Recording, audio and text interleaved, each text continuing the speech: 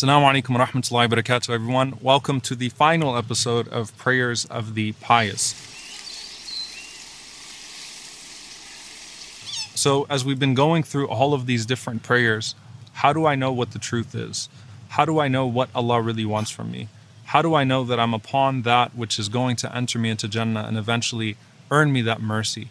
If you look at Surah Al-Fatiha, there's a prayer for guidance, and I felt like it would be fitting to end this series with a prayer for guidance.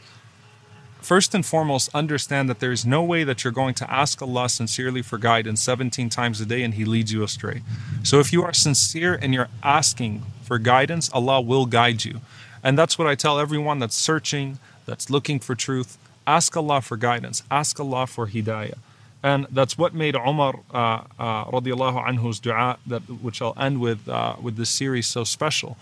It's a dua that has different variations. It's been narrated by different companions. This one is particularly from Umar radiallahu ta'ala anhu, where he asked Allah subhanahu wa ta'ala, he said, Allahumma arini al-haqqa haqqa wa waffiqni li-ittibaihi wa arina al-batila batila wa waffiqni li-ijtinabihi. Again, Allahumma arini al-haqqa haqqa wa waffiqni li-ittibaihi wa arini al-batila batila wa waffiqni li-ijtinabihi. Which means, oh Allah, show me the truth as truth and guide me to follow it, and show me the false as false and guide me to avoid it.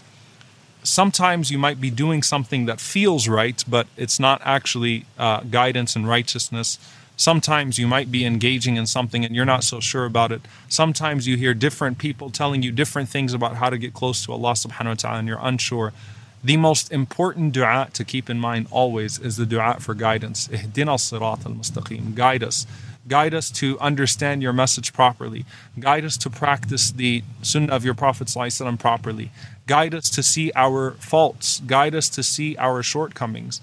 Guide us so that we do not take a path unknowingly that leads us away from you. So I hope, inshaAllah ta'ala, that as you benefited from this series and you benefited from the month of Ramadan and from the prayers of these salaf, that you don't forget this particular prayer and these particular du'as. May Allah allow you and I to be upon the path of guidance and to guide others. May Allah subhanahu wa ta'ala never let us be led astray by the accursed devil or by the lowliness of ourselves. And may Allah subhanahu wa ta'ala allow that path of guidance to result in a full path to paradise and in entering into His mercy on the Day of Judgment. Allahumma ameen. Jazakumullahu khairan. I'll see you all next time, inshallah. Hopefully not until the next Ramadan. But subhanAllah, it just started raining and it's the end of the series, so I'll take that as a sign. Jazakumullahu khairan. Eid Mubarak. May Allah bless you and your families. Assalamu alaikum wa rahmatullahi wa barakatuh.